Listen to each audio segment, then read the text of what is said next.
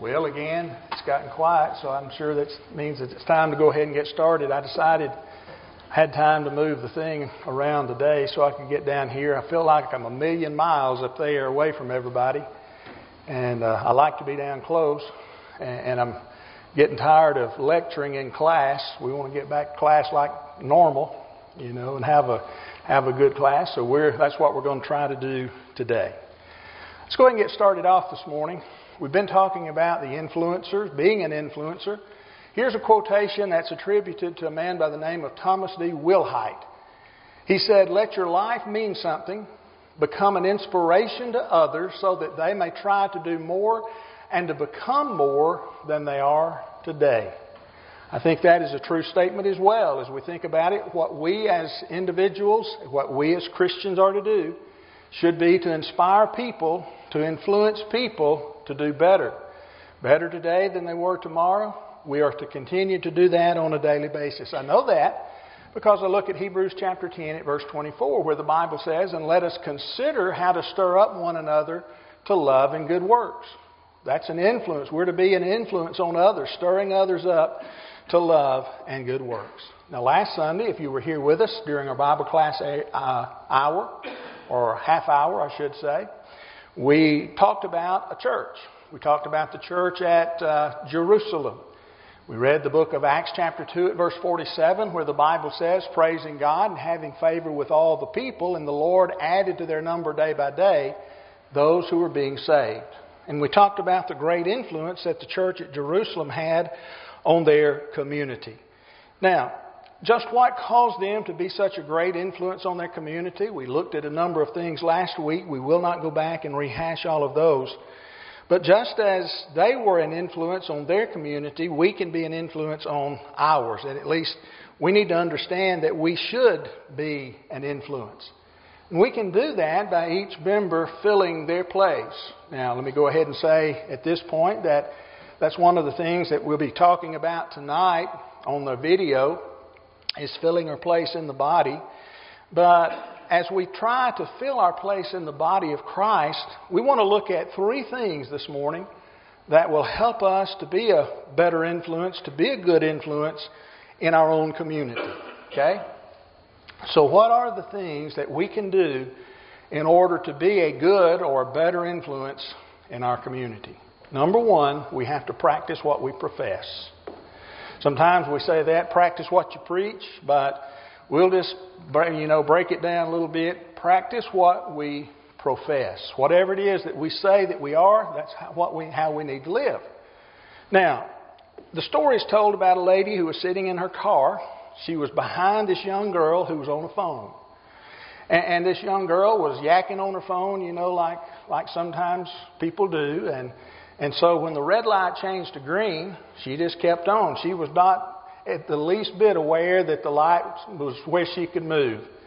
And so this lady who was sitting behind her, she began honking her horn, and just about that time the girl looked up and saw that it was green. Well, actually it had turned yellow, and she shot across through the intersection, but the lady who was sitting in the second car, she had to stop and wait on a light the second time. Well, she's sitting there, she's ranting and she's raving, and she's just like she's pitching a hissy fit in the car. And in a minute she hears somebody tapping on her window. And lo and behold, it's a police officer. And he has her get out of the car, go back to his. He handcuffs her, puts her in the car, takes her down to the station. And she doesn't know what in the world is going on. And in a little while they come and they apologize to her. But the officer says, "Ma'am," she said, "I'm so sorry, but I just knew that car was stolen." Because on the back of it, it had one of these tags that says life, pro-life. And then it had one of these stickers that said, "See you in Bible class Sunday." And then another one of these little fish signs on the back, that represents Christianity. And I just knew it had to be stolen. When we think about the advertisers and the people who are in that industry, they say image is everything. And in reality, it is. It is a lot. The image that we portray out in the world, in our community, that it really means so much. Now, I don't know about you, but I've heard this with my own ears. I've heard people make this statement.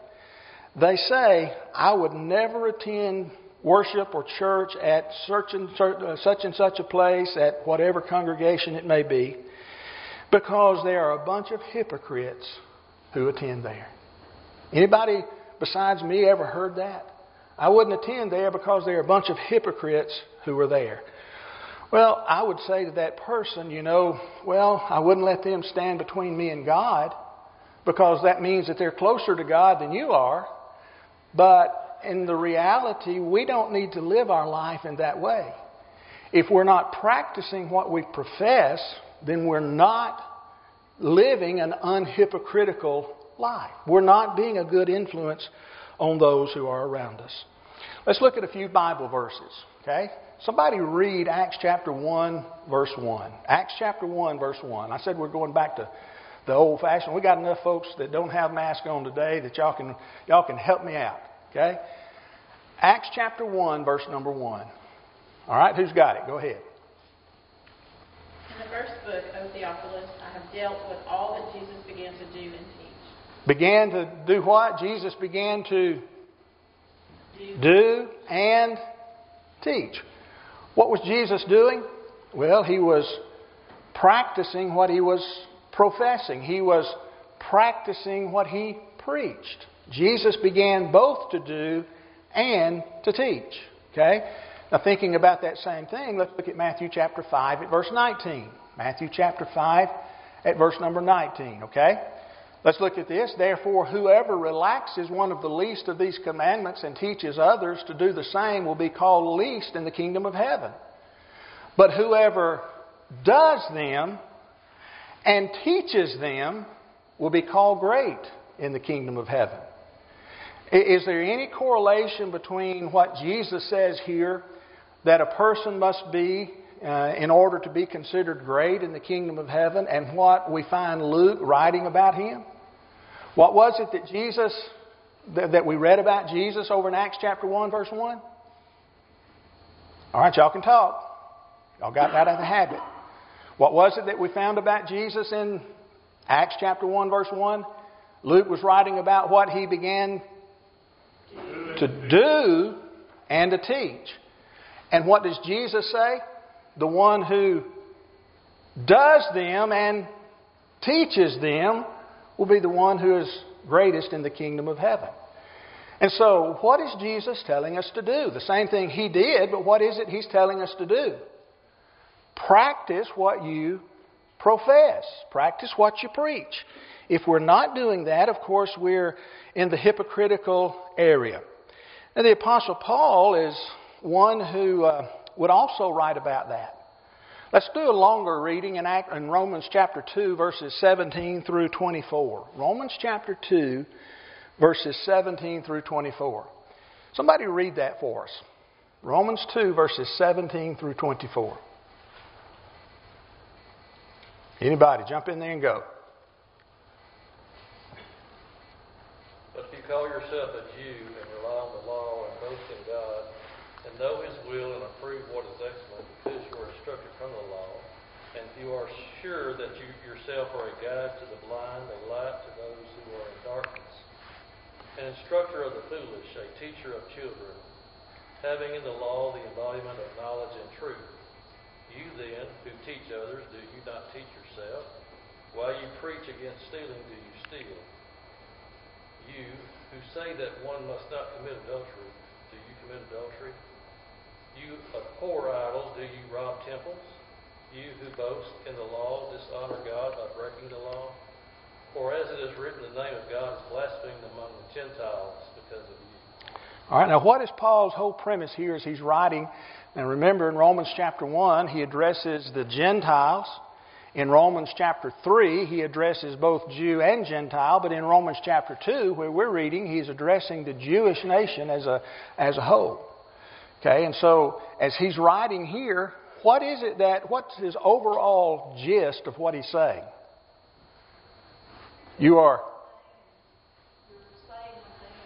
You're saying one thing and you're doing another. You're not practicing what you profess. And so, he reminds them that they can't be critical of the Gentiles because of all of the sinful actions they're committing. And again, if you go back to chapter 1, Paul lays it out, the sinfulness of the Gentiles. And we know that they were so sinful that God says He gave them up. As a matter of fact, 3 times in chapter 1, He talks about the Gentiles and He says, I gave them up. But now when He turns to the Jews, He says, hey, you can't be saying one thing and doing something else. You've got to be practicing what you are professing, what you are teaching. Now, of course, He's writing to them and instructing them about Christianity. And so not only is it about the Jewish nation in general, but in chapter 3, He brings it all together. So, He's talking about us. We can't be sinful like the Gentiles, and we can't be hypocritical like the Jews. We have to live our life practicing what we profess. Now, some of you may remember several years ago, matter of fact, it was back in 1989, seeing a video of this student who is in Tiananmen Square and over in China. And you see the tanks coming toward him, and he goes out there. This is during the protests that they were having, back in 1989. And he goes out there and he stands in front of the tanks and stops the tanks. And somebody might say, wow, what courage this man had in going out there and staring those tanks down. Well, as you think about this man, is he standing for what he believes in? Is he standing for freedom that he was seeking and the others who were protesting at that time that they were seeking to have? He's not rioting or looting, but he's simply standing in front of a government tank trying to get them to stop from going in and crushing this protest that was going on. And so people say he's so courageous, he's standing for what he believes in. Well, when we see these kinds of acts in the lives of people, the courage that they may have, standing up for what they believe in, folks take notice, don't they? I mean, we're still looking at this guy who, 30-something years ago now, who was standing there doing that. We're still looking at pictures of him and using him as an emblem of courage. But people notice us when we stand up. Somebody said there's power in sacrifice. And of course, when we think about the things that we as Christians are to live, there is some sacrifice in the worldly things that we might have. But people will take notice of those things. It's a power that you and I have to have if we want to be lights in this present world. We have to live lives that appear to mean that we believe what we're saying, that we're actually, we have put it into the heart and put it into our lives. Sometimes those people who are non-Christians in religious writings, they're called seekers. In other words, they're ones who are seeking for God. And a lot of the denominational writers will use that term. But here's one thing that I thought stood out in some of my reading. They say this: seekers are not impressed with spinelessness. Deep down, they're looking for somebody they believe is the truth, to whose lives, who live lives that way. They're looking for those who are strong. We may sit in our pews today and say, well, I look over here and I see this big church that really stands for nothing and it's growing. And in reality, it's not. There are a lot of folks who run through it. Okay? They run through it. But more people are looking for those who are standing for truth and right than for standing for nothing. And churches that stand for something, they're the ones who are indeed growing. They're growing in faith. They're growing in number. They're growing in determination. And seekers, as we'll just use the terminology, they don't want wishy-washy. They're not looking for that. They're not looking for watered down. They have to see Christians who are living as Christians, as individual Christians. And so if we want to be that good influence, if you want your family and your friends and your neighbors and your co-workers to see Christ and to see what He can do for them, you know what they need to see? They need to see what Christ has done for you. And if there's no difference in you and them, then there's no attraction. There's no influence for good. If you're talking the same way and living the same way as those folks are, then you're not, in a lot of cases, practicing what you profess. Number 2, we must be willing to go the second mile. Somebody asked, have you ever wondered how far it is to heaven? Think about that. How far is it to heaven? You know, they say light travels 186,000 miles per second.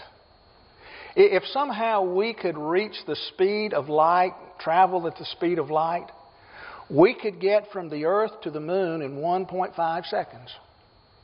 It's 186,000 miles or so. We could be at the moon in less than 2 seconds. If we could get to the speed of light, we could travel to the nearest star, Proxima Centauri. But if we traveled at the speed of light to get to Proxima Centauri, it would take us 4.24 years to get there. Man, that's a long way. 4.24 years traveling at 186,000 miles per second. If we were to travel to the star Betelgeuse, not the actor, not the movie, but the star, spelled differently. But if we were to travel to the star Betelgeuse, which is 880 quadrillion miles away, traveling at the speed of light, it would take us 643 years. You know, extrapolating from that, heaven has to be a long way away. But I would submit to you this morning that just because the universe is vast, because there's so many miles that may be in the universe, really and truly, for most, heaven is only a couple miles away. About 2 miles away. And you know what? That 2 miles may not be as far as some folks are willing to travel. Look with me at the book of Matthew chapter 5, verses 38 and following. Matthew chapter 5, verses actually 38 through 42. You have heard that it was said, an eye for an eye and a tooth for a tooth. But I say to you, do not resist the one who is evil, but if anyone slaps you on the right cheek, turn to him the other also. And if anyone would sue you and take your tunic, let him have your cloak as well. And if anyone forces you to go 1 mile, go with him 2. Give to the one who begs from you, and do not refuse the one who would borrow from you. Now, as you look at those things that we read here in this passage, an eye for an eye and a tooth for a tooth, and turning your cheek, you know, if he slaps you on one cheek, turn the other also. You know what he's saying there? Go the extra mile. Go the extra mile. It's easy to love those folks who are just like us, isn't it? It's easy to love the folks who love us. There's really nothing special about accepting a person of the same race, of the same skin color, of the same background. But in reality, we must be willing to go the second mile. The second mile in our home life, the second mile in our work life, the second mile in our social life, and the second mile in our church life. We have to be willing to do that. If we're not willing to do that, then we're not doing what Jesus tells us here in the book of Matthew chapter 5, verses 38 through 42. You see, those few examples that Jesus gives us in this short passage in what we know as the Sermon on the Mount, these are not the only aspects of life in which we're to go the second mile. They're just examples. But you know what? There's some hard examples, aren't they? When someone slaps you on one side, how easy is it to turn the other cheek? We don't even like somebody to say a cross word to us and turn the other ear, much less turn the other cheek. And if someone takes from us, you know, we wish the worst upon them rather than the best for them. What's at stake is our attitude. Being willing to go above and beyond what everybody else in the world is willing to go above and beyond. And if we're unwilling to do that, we're just like the rest of the world. And how in the world could we be influencing them for good? Because what Jesus said is good and it's right, isn't it? Right? What Jesus said is good and right? Yes? Y'all agree with me? But if we're not willing to do that, we're not going the second mile, are we? How can we go the second mile in the home? What about husbands in the home? You know, the first mile would be providing the necessities for your family, for your wife and your children. But the second mile in the home for a husband might be doing those hundreds of little unrequested actions that make, for expressions of kindness and love, which just generate goodwill in the family. The first mile for you ladies might be keeping a clean, well-ordered home. But the second mile is the little things that you do for your husband, for your children, that change the home to home, sweet home. I'm not saying that, it's the wife that she can't work outside the home. We've had discussions of that nature in times past. But, as we think about in general, we're thinking about wives being homemakers, and we're instructed by God for the wife to be the homemaker. But it's more than that. For children, it may be the first mile would be obeying the parents, but the second mile would be going above and beyond in the acts of love and appreciation. In business life, it may be the first mile would be being honest and dependable in our business dealings, but the second mile for the employer might be something like this: voluntarily granting wage increases, being firm but patient, being businesslike but kind. And for the employee, it may be giving ourselves for the enterprise as if the business belonged to us. And putting yourself into the job, not just putting a little time into it.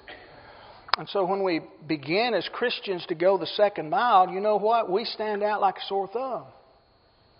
And people will look and people will say, hey, he or she is different. And they begin to watch how you live, and you begin to influence them, and you can influence them for good. In your Christian life, you need to go above and beyond. Go the second mile, portraying a true concept of a Christian, of Christ to the world, and letting the world see Christ living in you.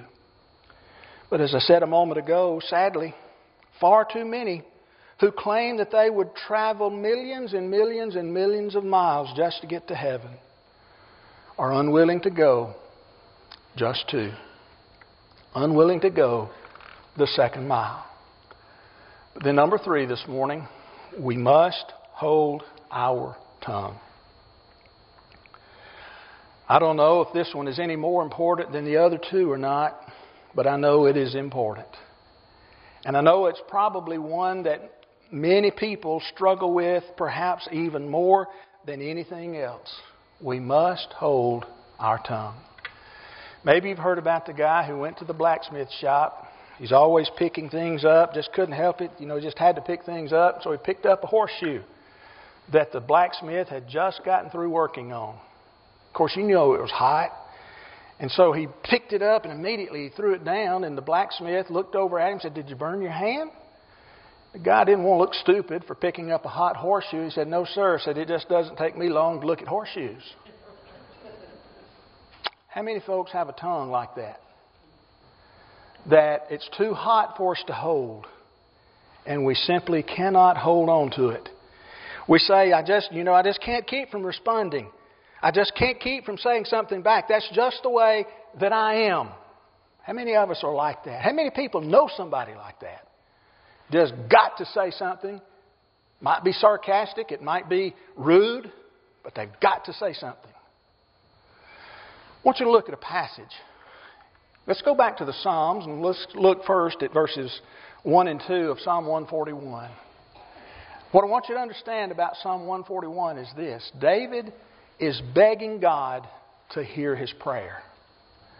For God to listen to his prayer and to answer his prayer. He's begging God for that. Now notice what he says. O Lord, I call upon you. Hasten to me. Give ear to my voice when I call to you. Let my prayer be counted in an incense before you, and the lifting up of my hands as an evening sacrifice. And it can't be much more clear than David begging for God to listen to his prayer, right? But as you continue reading in the next verse, what's one of the things that David understands most that he needs to be able to do in order for God to hear and to answer his prayer? Look at verse 3. Somebody read that. Make sure that I get it right. Somebody read it out loud. Tommy, you got that one? Set a watch, Lord, before my mouth. Keep the door of my lips. Set a watch. English Standard. Set a guard, O Lord, over my mouth. Keep watch over the doors of my lips. What is David asking God to help him with? He's begging God to hear his prayer, but one of the first things in this psalm, in this prayer set to music, what is it that David understands? He knows that he has to be able to hold his tongue. If David was a man after God's own heart, and David needed to hold his tongue, to have a guard set before his tongue, what about us? What about each one of us? Do we need for God to set a watch over our mouth? Look at Titus chapter 2, verses 7 and 8. We know that Christians have to watch their speech. In Titus chapter 2, verses 7 and 8. Show yourself in all respects to be a model of good works, and in your teaching show integrity, dignity, and sound speech that cannot be condemned, so that an opponent may be put to shame, having nothing evil to say about us. In the midst of teaching what's right and doing what's right, God said you got to be saying what's right. Sound speech that cannot be condemned. Why? You don't want people to be able to say bad things about what you say, about how you talk, about how you live. Christians must watch their tongues. Look at Ephesians chapter 4, verse 29. Let no corrupting talk come out of your mouths, but only such as is good for building up, as fits the occasion, that it may give grace to those who hear. How much corrupting talk are we allowed? How much? None. And so, what have I got to do in order to keep that corrupting talk from coming out of my mouth? Well, David said, set a guard or set a watch before my tongue. Now, is God going to magically reach down from heaven and hold on to your tongue so that you don't say something? No, He expects you to do your part as well, doesn't He? We have to be the ones who are managing to take care of ourselves. Now, how can we know when we're not holding our tongue? How can we know when we're not? Well, we can know we're not holding our tongue when we use profanity. You know what the word profane means as is used in Scripture? It originally meant to cross the threshold or to walk on or over. And so in essence, when God said in the book of Exodus chapter 20 at verse number 7, you shall not take the name of the Lord your God in vain, He's saying, don't walk on my name. How many of you, when you go to a cemetery, try to go around the grave and not step on it? I don't know what it is. I know that the person is not there, but it just bothers me. I got to go around the thing. I can't step on the grave. I just got to go around it, because I don't want to be, it's in my mind, walking over somebody, walking on somebody. God said, don't step on my name when we use profanity. Not only that, but we can know that we're not that we're not holding our tongue when we slander others. The word slander means literally to rip the flesh, to intentionally hurt someone. Proverbs chapter 10, verse 18. The one who conceals hatred has lying lips, and whoever utters slander is a fool. Let's move on quickly because we're out of time. Another thing that we can know that we're not how we can know we're not holding our tongue is when we spread gossip. 2 definitions of gossip. Number 1, saying negative things about a person when they're not present. That could be one definition of gossip. And number 2, telling a truth. This can be gossip as well. But telling a truth about a person that does not need to be told for the purpose of hurting them. That's gossip as well. 1 Timothy chapter 5 at verse 13, in talking about the younger widows, besides that, they learned to be idlers, going about from house to house, and not only idlers, but also gossips and busybodies, saying what they should not. Grumbling and complaining. We know that we shouldn't be doing that. Philippians chapter 2, verses 14 and 15, do all things without grumbling or disputing, that you may be blameless and innocent children of God, without blemish in the midst of a crooked and twisted generation, among whom you are to shine as lights in the world. And then finally, telling lies. Now I want you to look at Revelation chapter 21 at verse number 8. But as for the cowardly, the faithless, the detestable, for murderers, the sexually immoral, sorcerers, idolaters. And I want you to notice the difference in what he says about liars and the rest. And all liars. Ever notice that? Yeah, we run across that, all liars. Why didn't he say all murderers and all sexually immoral? But he said all liars. Sometimes we tell lies in ways that are meant to mislead folks. Not necessarily not telling the truth, but just misleading folks. All liars. We can tell we're not holding our tongue when we do that. James chapter 1, verse 26. If anyone thinks he is religious and does not bridle his tongue, but deceives his heart, this person's religion is worthless. We've got to be able to hold our tongue. If we want to be an influence on others. So as an influencer, do you possess these 3 qualities that are so clearly laid out in the Word of God? As we close, where we find imperfections in our life, we must be willing to make quick corrections. If we see that we're not doing it exactly as we should be, to be an influencer, as a good influence, if we see those imperfections, we need to make a change in our life. Let's close with a prayer. Holy and righteous Father in heaven, again, we're so thankful for the time that we have that we can study from your holy word. We pray that as we learn from it, that we can make application into our lives, and that, Father, we can be better, serving you better, being a better example and a better influence on others. All of these things we ask in thy Son, Jesus' name. Amen.